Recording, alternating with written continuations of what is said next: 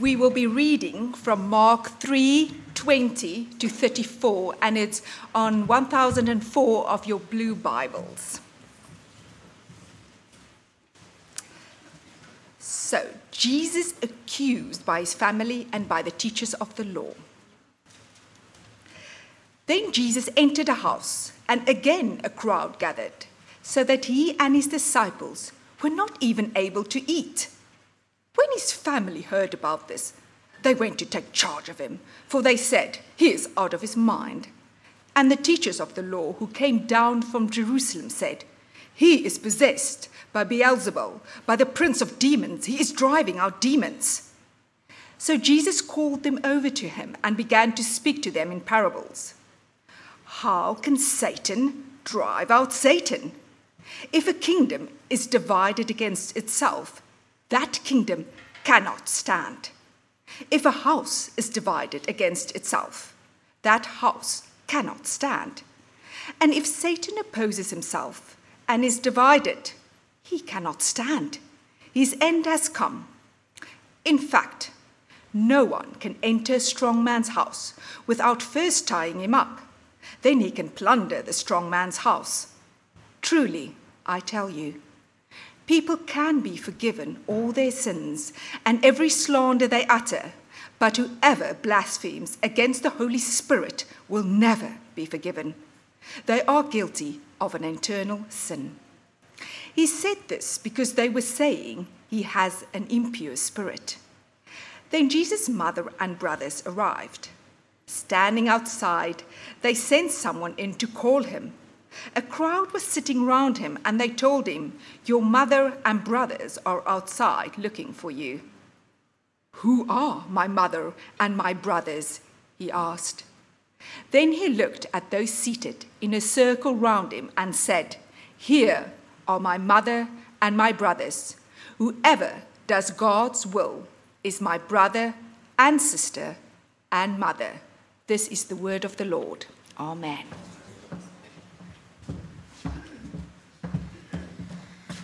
Connie, thank you. We are back in Mark's Gospel for this term, which is very exciting.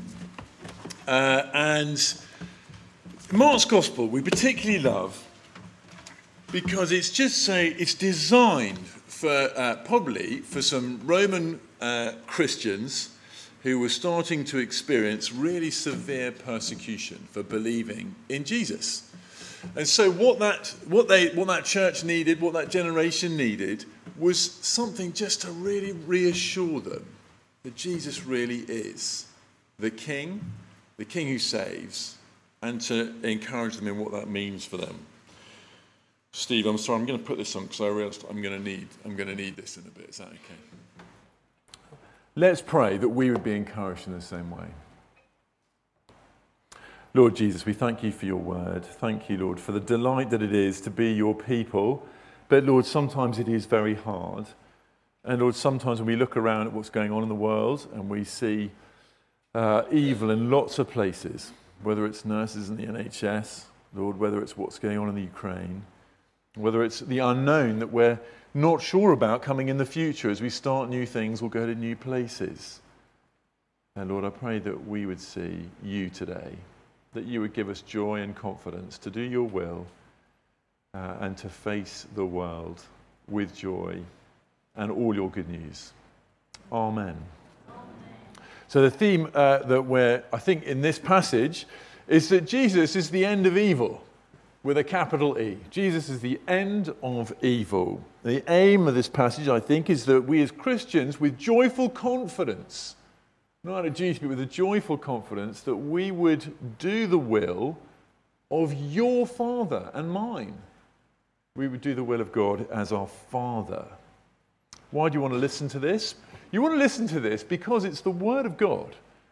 But this specific Word of God wants to give us confidence in the face of evil, of doubt that evil brings. Jesus is the end of the evil. Let me show you that here, I think. What's our context that sets the meaning of our passage? It is that if you look back in chapter 3, verse 11, there's these impure spirits, they meet Jesus, and whenever they do, they fall down before him and they cry out, "You are the Son of God." It's happening all the time. When Jesus encounters evil and demons, they roll over. And then also, in verse 13 of chapter 3, before our reading, he appoints, verse 14, he appointed the 12 that they might be with him and he might send them out to preach and to have authority to drive out demons. So not only has Jesus got this relationship with evil, but also he's doing it with his disciples. They are driving out evil too. Now, I think it's that thing that his family see in verse 20. When his family heard about this, they're less worried about him not being able to eat of one evening. What they're hearing is the ruckus that is going on that is causing this massive crowd to gather in verse 20. And it's the same for the teachers of the law in verse 22. What do they want to talk about? They want to talk about evil and the demon and Satan. Do you see that? There's a sandwich going on here where you've got the family, verses 20 to 21, and then is Jesus demon possessed? Then you get demons, you get Jesus' monologue on Satan there, and then there's a little bit at the end at verse 30 where we go back to him being demon possessed, and then there's a bit more about family at the end. It's like a sandwich. And the meat of the sandwich is right in the middle where Jesus talks about Satan. If Satan opposes himself, verse 26, and he is divided, he cannot stand, his end has come. That's what's going on underneath this passage. We're talking about evil, and we're talking about how Jesus is the end of evil. The question that is being raised is, what's the deal with Jesus' obvious power over demons? Is it madness? Is it evil? Verse 20 to 21, his family think it's madness. When his family heard about this, they went to take charge of him, for they said he is out of his mind. They're not following Jesus, but they want to direct Jesus where he should go because he's got it wrong. In verse 22, what do we read about the teachers of the law? The teachers of the law who came down from Jerusalem said he is possessed by Beelzebub, or Satan, the devil. By the prince of demons, he is driving out demons. And the same thing in verse 30. He said this because they were saying he has an impure spirit. So they're saying that the source of Jesus' power is Satan itself. He is evil, so don't follow him. You don't follow someone who's possessed by Satan, do you? Same thing as the family, but a slightly different thing. But Jesus is neither mad and nor is he evil. And that's the point that he makes from verse 23 onwards. Can you see how he answers with such cool logic? The teachers of the law, they make their argument, and Jesus responds in verse 23. He calls them over, and he begins to speak to them in parables. How can Satan drive out Satan? If a kingdom is divided against itself, that kingdom cannot stand. If a house is divided against itself, that house cannot stand. And if Satan opposes himself and is divided, he cannot stand. His end has come. Can you hear the cool logic, which shows he's definitely not lost his mind? And can you hear the self-defeating argument? Of course it can't be evil. I'm driving evil out.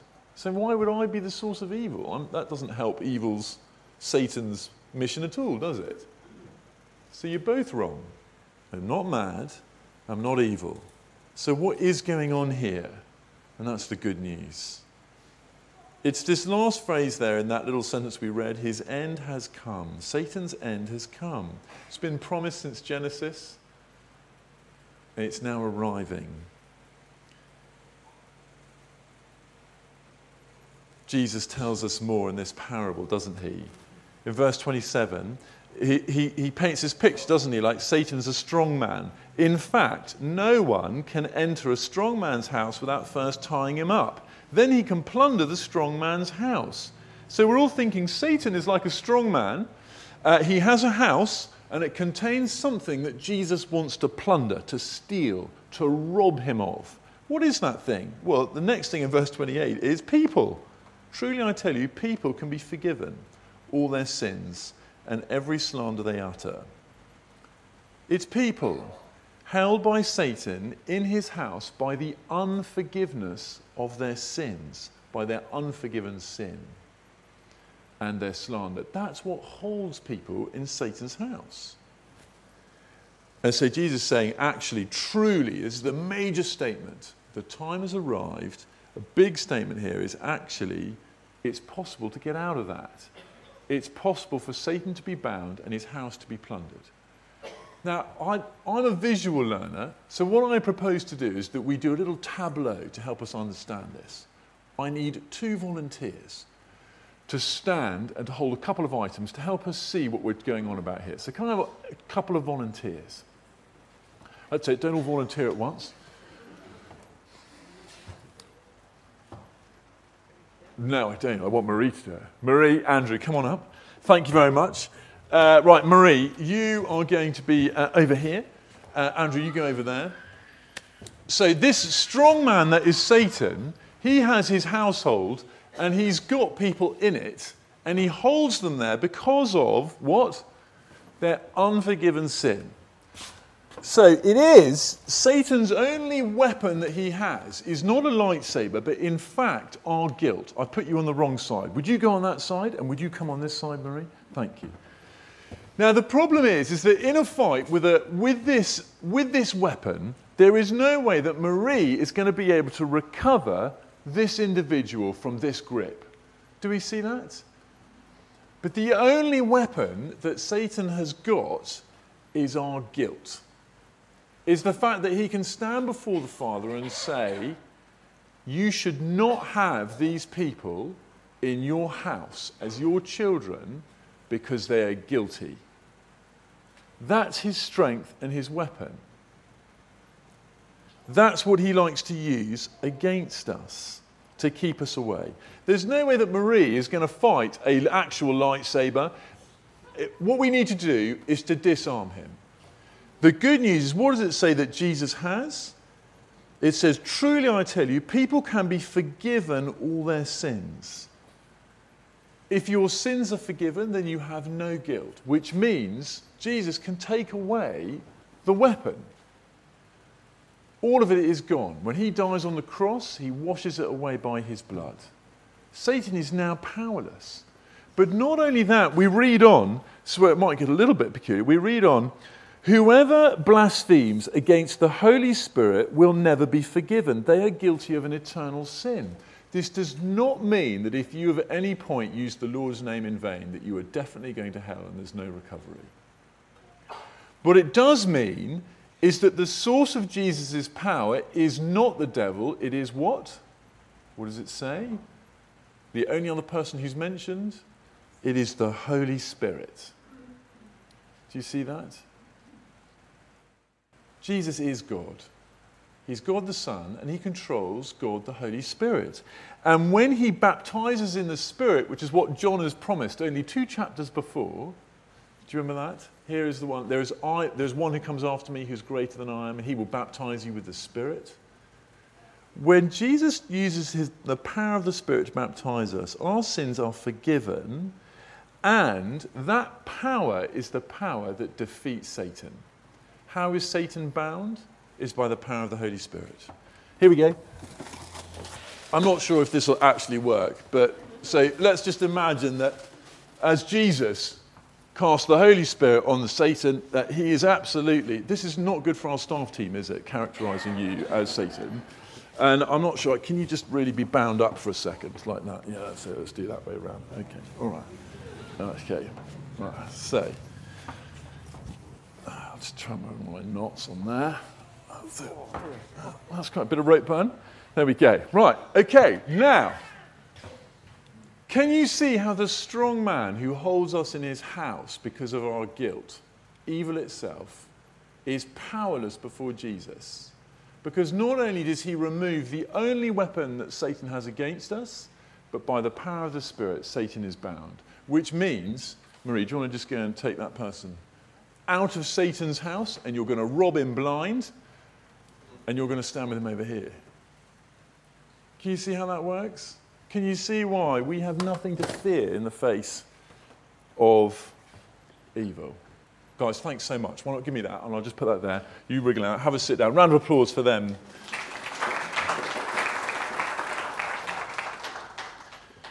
And here's the thing, is we're not just saved for the sake of it.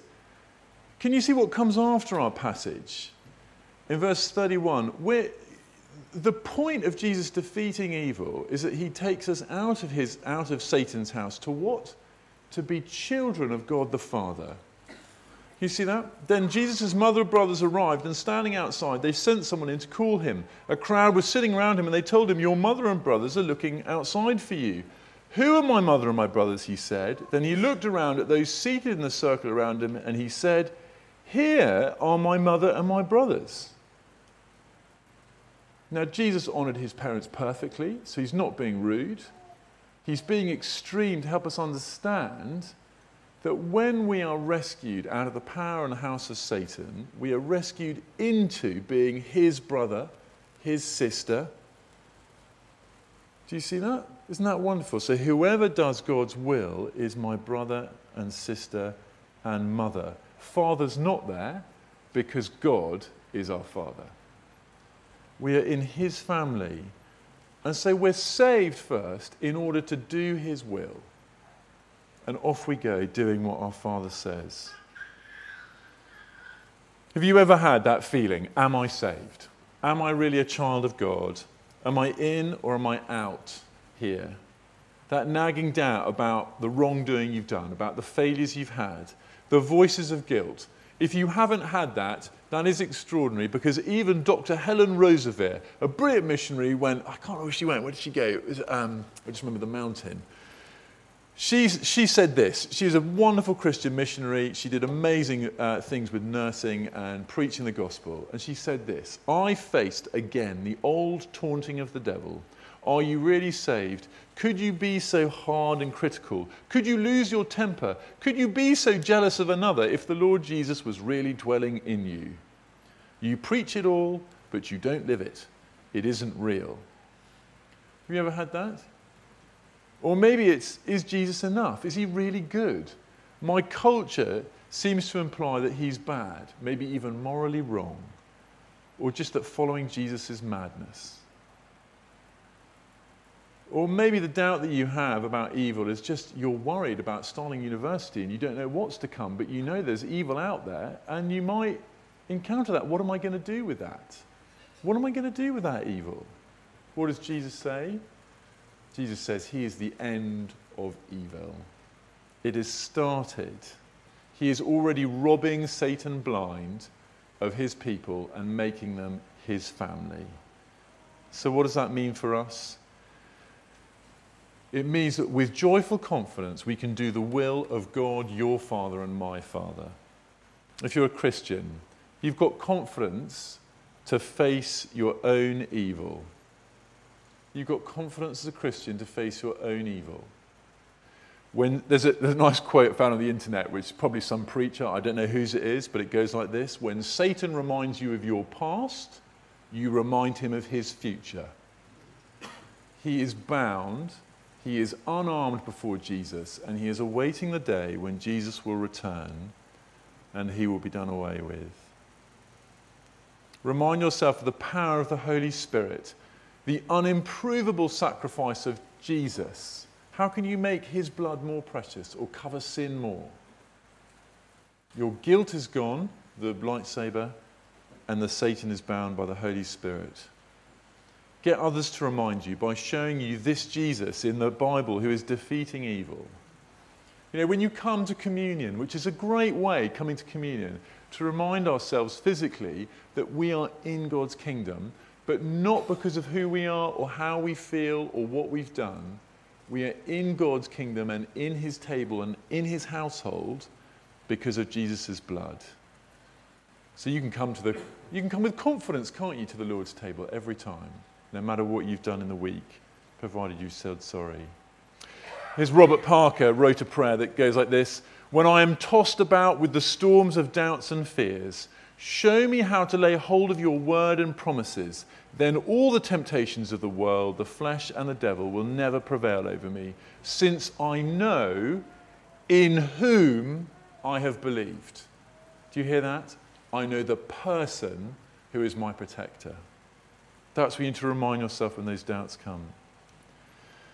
Maybe you're a Christian who's experiencing some evil, or you've had a brush with evil, the occult or Ouija boards or whatever it is in the past. You're worried about demons. You can fall off the horse two ways here. Demons are real, but we don't see them everywhere. There's often explanations for stuff that happens, but they are real. The question is do we have anything to fear if we are held by Jesus? If we are literally in him, a new creation? No. What we see here in Mark's Gospel is the end of Satan. This is the beginning of the end. Psalm 23, even though I walk through the valley of the shadow of death, I will fear no evil. Why? For you are with me. Remind yourself of that in your evil. Or if you're experiencing evil and the brokenness of the world, or you're walking with someone through that, you've got to remember that evil is on the run. Satan is bound, and he is unarmed before Jesus. We're waiting for the end in the house of your Father, trying to do what glorifies God in between, amidst evil, and amidst maybe feeling like you're the victim. It's not mad or evil to do the will of God in that setting. It's a sign to all that this is the beginning of the end of Satan and the power of Christ. Isn't that true when we see great evil perpetrated? And yet in it is someone who's experienced that evil, but they go out of their way to rescue the kids from the war zone. They go out of their way to teach people the gospel, even though there's the fear of life. That's a sign, isn't it, that evil is bound and powerless before Jesus. Jesus governs even the tumultuous and chaotic aspects of life, even evil. People who suffer need personal contact with Jesus. And complete restoration from evil is only possible with God. It's only possible with him, because who can disarm Satan? Who can bind him? Who can remove people from his house? And so if we're experiencing evil, we're walking with people who do that, we speak of Jesus, we meet Jesus, we pray to Jesus. Listen, if you're young here today, you may not have experienced much evil. And you may not realize actually the end of evil, interestingly, starts with our own forgiveness, doesn't it? The fact that Jesus removes Satan's weapon of our guilt. Start there. But evil is real, and it's a struggle, and you will encounter it. But it's Jesus' struggle. And so we can wait for him to deal with it, and we can give it to him when it comes. In the meantime, do your Father's will in preparation for what is to come. There's a whole generation who don't know how to face evil or how to deal with it. I don't know either. But I do know the person who does, and that is Jesus. He says that I'm safe with him, but that I should prepare. You know, Ephesians 6? Therefore, put on the full armour of God, so that when the day of evil comes, you may be able to stand your ground. And after you have done everything to stand, stand firm then with the belt of truth buckled around your waist, the breastplate of righteousness in place, and with your feet fitted with the readiness that comes from the gospel of peace. In addition to all this, take up the shield of faith, with which you can extinguish all the flaming arrows of the evil one. Take the helmet of salvation, the sword of the Spirit, which is the word of God. My prayer for Hannah, for our young people, for us as we raise kids, whether we're related to them by blood or by Christ, is that we would encourage that next generation to not wait, to not be unprotected, but to take evil seriously and to claim Jesus as the person that rescues them, and to encourage them not to waste that it's never a waste of your time or your emotion or your energy to know Jesus better. As you consider the future and that of your friends, what activities are you doing that are helping you put on this armour of God, that are helping you confidently with joy obey your Father's will, that you should get ready to face the day of evil? On the day of evil, you won't care that you were the most popular, or that you were in the first team, or that you passed the 11 plus. What you will be delighted is to have Jesus with you. If you're not yet a Christian here today, who else is able to deal finally with evil? Who would you look to? Jesus is not mad or bad. He's God, and he's out to rescue you into his house in spite of yourself. C.S. Lewis said, you can shut him up for being a fool, you can spit at him and kill him as a demon, which is what the teachers of the law ended up doing, or you can fall at his feet and call him Lord and God. But let us not come with any patronizing nonsense about his being a great human teacher. He has not left that open for us, and he did not intend to. How do we interpret Jesus' power over demons? We should interpret it that he is the Son of God, wielding God the Spirit, according to the will of God the Father, to rescue you and to one day finally defeat evil. You might be thinking, well, if he's that powerful, why doesn't he just do away with evil? Are you thinking that? Why doesn't he just get rid of it? Why does he just bind and disarm? Why does he not get rid of Satan completely? And the problem is if he gets rid of Satan, is he gets rid of everyone who's in his house. If God is going to make the world perfect and beautiful and lovely, it means that everything that is not perfect and not beautiful and not lovely has to be done away with. And that's the problem, isn't it? The problem with people is that they're only human. The problem with us is that we're not perfect or beautiful or lovely. And so we are in his house, in Satan's house, until the Son of God rescues us. And so part of me is pleased that Jesus hasn't done away with evil, because it gives me more time to help people see how wonderful it is to be out of his house and in Jesus' house. But one day he will finish evil forever. There will be two households on that day. One dominated by fear and accusation, where people are trapped and where there will only be judgment. The other ruled by forgiveness and power for protection and life forever. You must choose. I love Jesus. Go that way.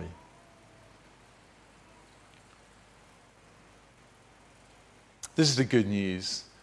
So we look at Jesus doing extraordinary things with demons. He's not mad. He's not bad. He is the Son of God who is ending all evil. There is no one better that we can enjoy and have in our life, in the lives of our kids and our neighbours. Should we pray that we would do that? Let's pray. Lord God, you are wonderful that you would come and disarm the power of Satan, that you would bind him by your Holy Spirit. And we are grieved that it took the blood of your Son, Jesus Christ, to die for us to disarm. That it took you coming as God into our broken and evil world that's filled with so much good, but also filled with so much evil, and to experience that firsthand as you were unjustly crucified and publicly shamed when you should have been worshipped. But Lord, in that you bound the devil forever, and one day he will be no more on our horizon. Lord, we thank you so much for that privilege, and we pray, Lord, that you would help us to know you so that we would know in all things the confidence and joy of being in your house and no longer in bondage to sin. That we would do your will with delight and glee, being your children. We praise you, Lord, for giving us one another to help each other do that. So help us do that when evil comes knocking. Amen. The question for coffee time afterwards is, how does seeing Jesus' total power over Satan, how does that affect your thinking about evil, both general and your personal as well? How does that change that, seeing the power of Jesus? I think we're going to stand and sing now.